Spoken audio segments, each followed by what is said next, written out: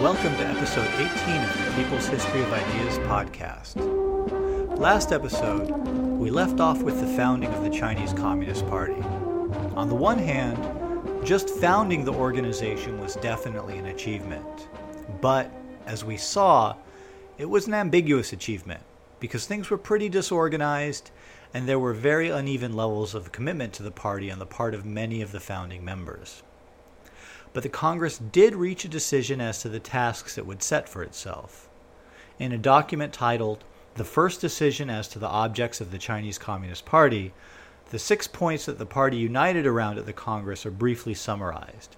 And I want to use that document to begin to talk about what the party got up to in its first couple years of existence.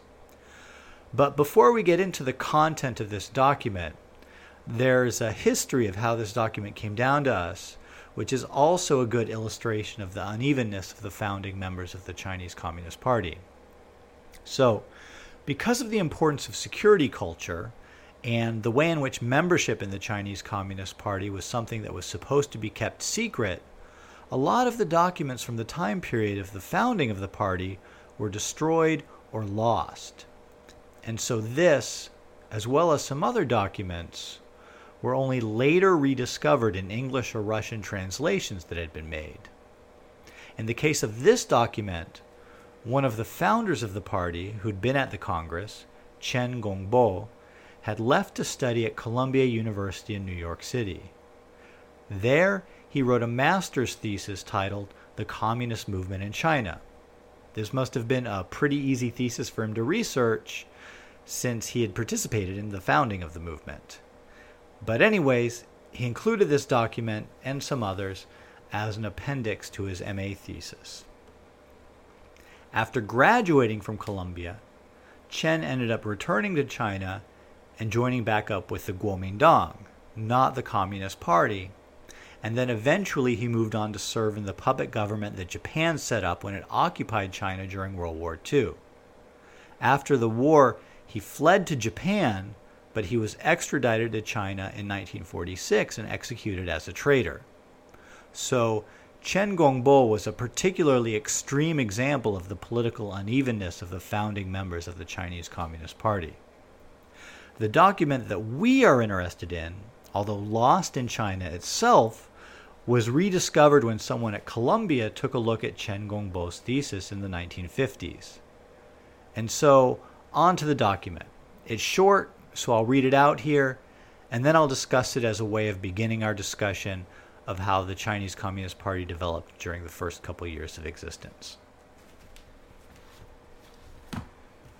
The first decision as to the objects of the Chinese Communist Party. 1.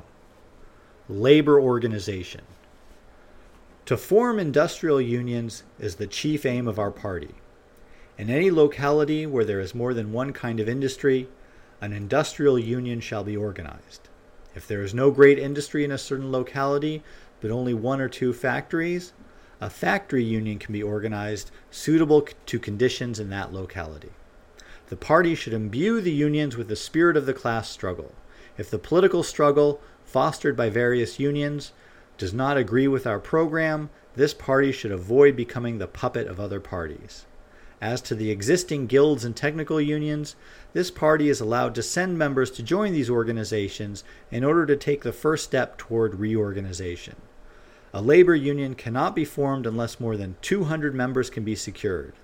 At least 2 of our members should be sent to a new union to aid in organization. 2. Propaganda.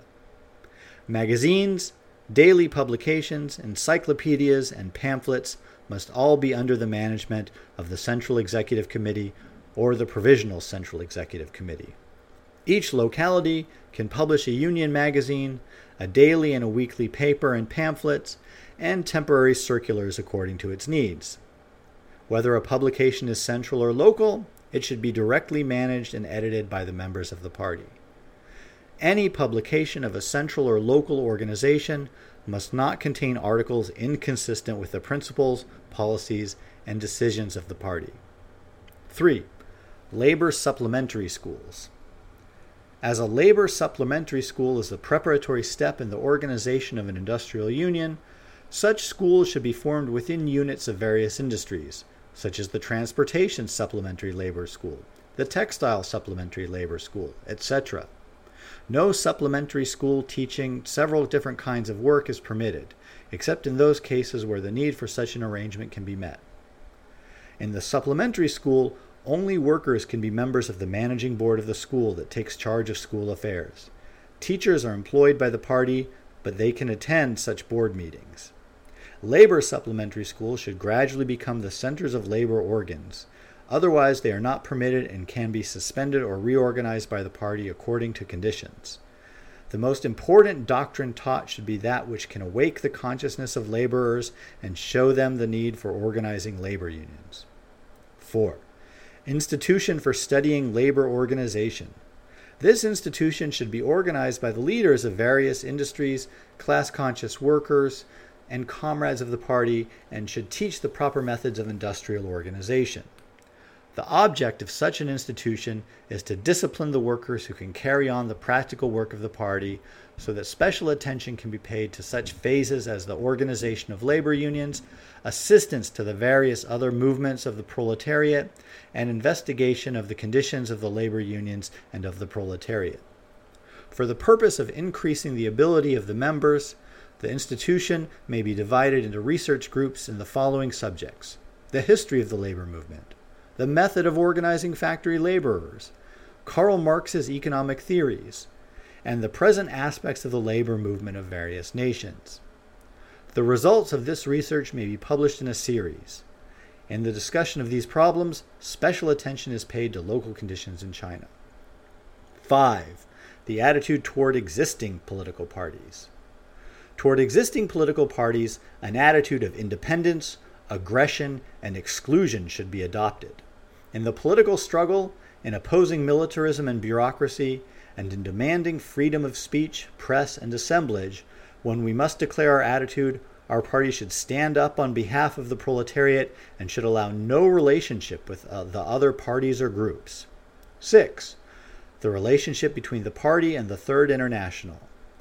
The central organ should make a report to the Third International every month. If necessary, a formal representative should be sent to be stationed in the Far Eastern Secretariat of the Third International in Irkutsk, and deputies should be sent to the various Far Eastern nations to further plans for union in the class struggle. And that's the document. So, I want to highlight a few features of this early, basic statement of the Communist Party's objectives. First, it's worth noting the overall primitiveness of the document. This was clearly an organization that was just starting out. The document does something that's very common internationally and across time periods for organizations that are just getting started and which aren't very sure of themselves and don't have enough experience to say something very substantial about what they're planning to do.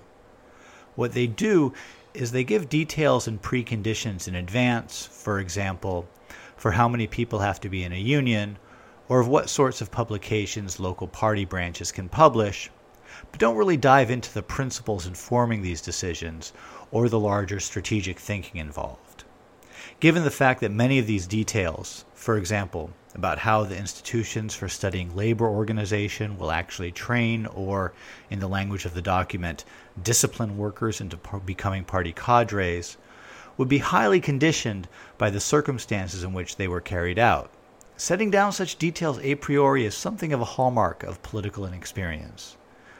But also, focusing on details rather than principles in a document like this also is a way of hiding an inability to unite politically on the sort of higher level which is necessary as an organization to actually carry out such plans. I don't say all this to diss the organization at all. It's in fact very natural that, at its founding, just about any organization does this. I note it rather because in retrospect, it's remarkable that even an organization which went on to do so much and carry out the Chinese Revolution started really in a very similar place to so many other parties around the world. It's also worth noting the need for the document to state that the party press should not run articles inconsistent with the party's principles. This speaks to the diversity of opinion and inconsistent ideological unity that was clearly present at the founding of the party, despite the ideological campaigns that we discussed in the last episode that were waged against non-revolutionary forms of Marxism and anarchism. Party discipline and democratic centralism were principles that everyone was still learning. Of the 6 points, 2 had to do with relations with the Comintern and other organizations, and 4 had to do with tasks the party would carry out. Point 6, affiliation with the Comintern, was something we discussed in our last episode. Point 5, about the attitude that the Communist Party would take toward other political organizations, is remarkably antagonistic. This is actually the one point that Mering did not get his way on at the first Congress. This is kind of an important point, and we'll come back to it in just a minute here. Now, of the 4 points regarding tasks, 1 had to do with the necessary task of party propaganda, and the other 3 had to do with labor organizing. Just about any organization needs to say what it stands for and what it is about, so it's important to note that, aside from this task, essentially the only non-propagandistic mass work that the party set for itself involved forming labor unions. So this tells us a lot about how the Chinese communists saw themselves when they first started out. Their conception of what they were going to do was to go out and organize China's small but growing working class into unions. This wasn't just a question of communist strategy for them. Sure, it was that too. The general idea was that you organize the unions, the advanced workers join the party, you grow, there's some struggle, maybe you gain some prestige through winning some victories for the workers. Hopefully once you gain prestige, you manage to avoid being co-opted like what happened with the parties of the Second International. Eventually some sort of crisis ensues, there's an insurrection or something, and then you take over in a revolution. Not super specific, but that was the strategy in its basic outlines. Really, not a very different strategy than the communist movement had in a lot of countries at the time, especially in the industrialized world. But there was a deeper, almost spiritual imperative behind this strategic vision of focusing on labor organizing. During the May 4th movement, when the workers started mobilizing independently in June of 1919, this had a profound impact on the radical intellectuals. It impressed them with the power and potential of a mobilized working class, but it also highlighted to them the social gulf that existed between themselves and the workers. They tried to address this immediately, as we discussed in episode 13, by doing things like forming the Common People's Education Lecturing Corps and going out and doing agitation among the workers, but the gulf remained fairly wide. For the radical intellectuals who founded the Communist Party, there was a kind of spiritual imperative to bridge the gulf between them and the working class, to connect with and identify with the laboring masses. This was the deeper motivation that had led these intellectuals to coming together and founding the party, and we can see that reflected in the party's decision to focus on labor organizing. Now, you might be asking, what else might the party have focused on other than labor organizing?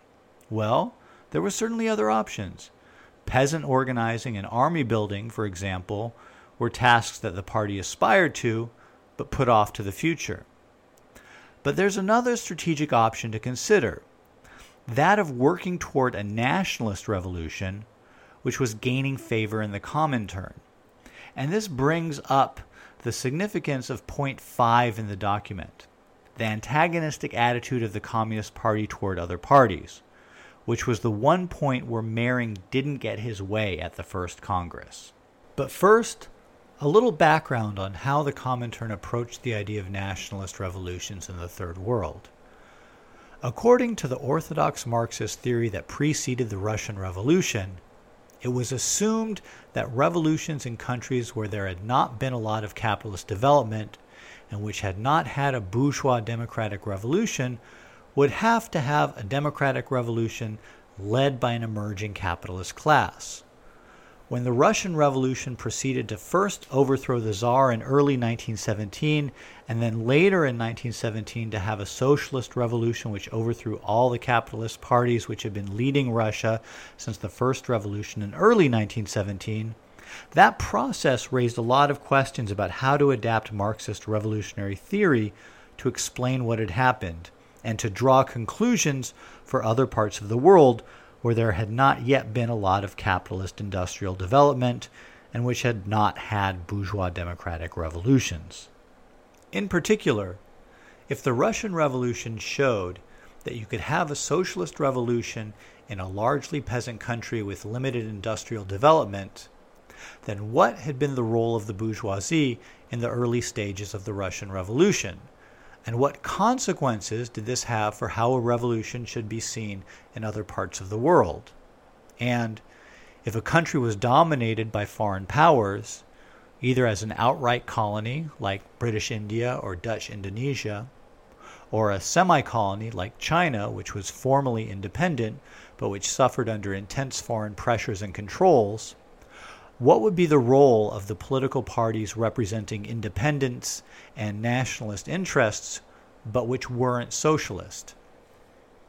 While there was a lot of debate at the Second Comintern Congress in the summer of 1920 on this question, the policy which ended up being adopted was that communists in the colonial and semi-colonial countries should try to work with what were called national revolutionary political forces. That is, nationalist parties which didn't call for socialism, but which opposed the domination of their countries by foreign powers, were seen as having a progressive role to play in carrying out an anti-colonial revolution. Their role in a revolution was conceived as roughly equivalent to the role that democratic bourgeois forces had played in overthrowing the Tsar in Russia. The thing is, in discussing revolutions in the Third World, there were some very different priorities underlying the debate inside the Comintern. On the one hand, of course, there were the communists whose main interest was the liberation of the people in those colonial and semi-colonial countries.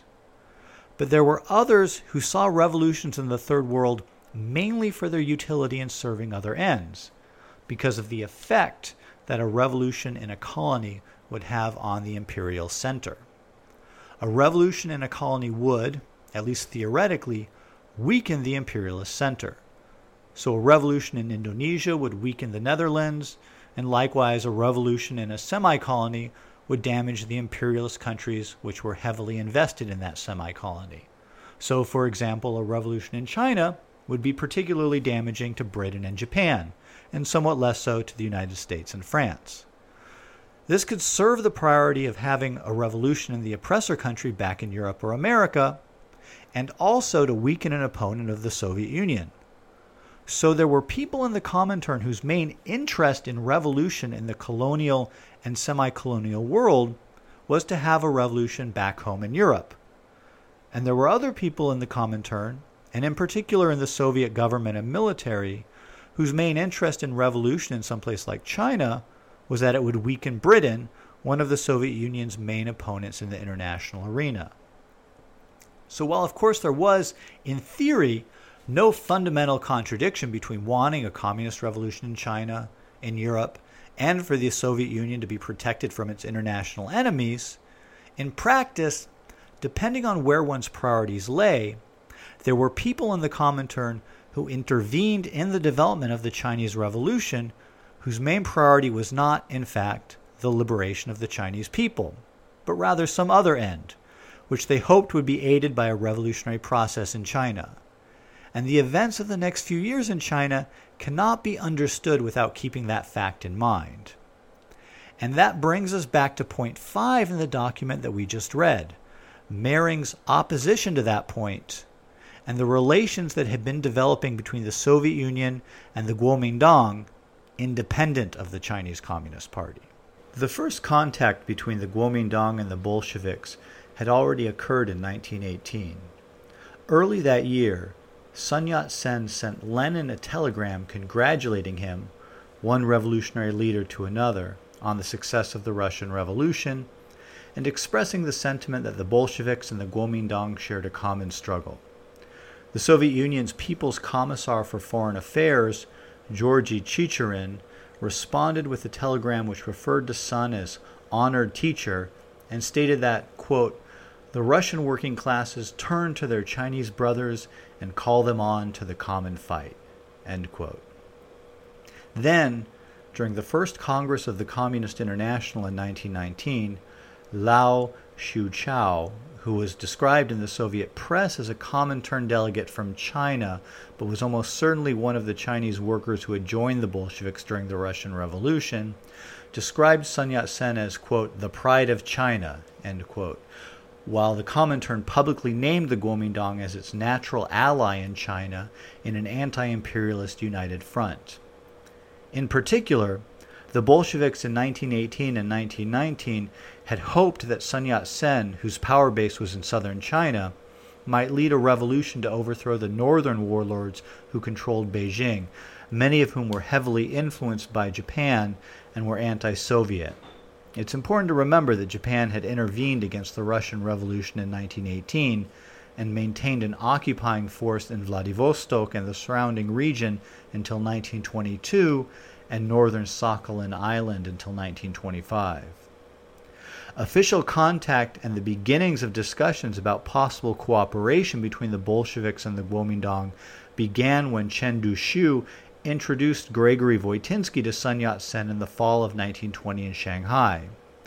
Mering came to China with the idea of following up on this initial contact, and his hope was that the new Chinese Communist Party would find a way to work with the Kuomintang. But as I mentioned earlier, Mering did not get his way on this one point.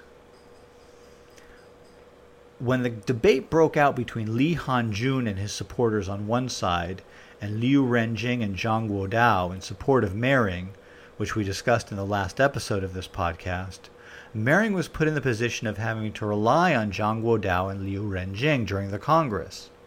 The problem for Mering was that Zhang and Liu and most of the other delegates present at the Congress had no interest in an alliance with the Kuomintang. In fact, Zhang strongly opposed working with the Kuomintang, and this feeling was expressed in point 5 in the decision as to the objects of the Chinese Communist Party document that we read out. This antagonistic position taken toward other political trends. And this kind of makes sense. After all, if these guys had wanted to join the Kuomintang, they could have just joined the Kuomintang rather than starting their own new Communist Party. But from Mering's perspective, after the founding Congress of the Communist Party, he had to consider his options. On the one hand, he had just helped found a Communist Party that had about 50 to 60 members, not many of whom appeared to be particularly reliable. On the other hand, the Kuomintang had possibly a couple 100,000 members and controlled the important southern city of Guangzhou. Mering's mission in China was not only to guide the Chinese communists on behalf of the Comintern, but also to facilitate an alliance between the Kuomintang and the Soviet Union. With that mission in mind, Mering spent the winter of 1921 to 1922 in South China, where Sun Yat-sen had taken up the post of extraordinary president of the government of South China, openly setting up a counterpower to the warlord government in North China and declaring his intention to eventually launch a northern expedition to reunite China under a Kuomintang government. The results of Mering's meeting with Sun Yat-sen and other Kuomintang leaders during that winter would have a profound effect on the development of the communist movement in China.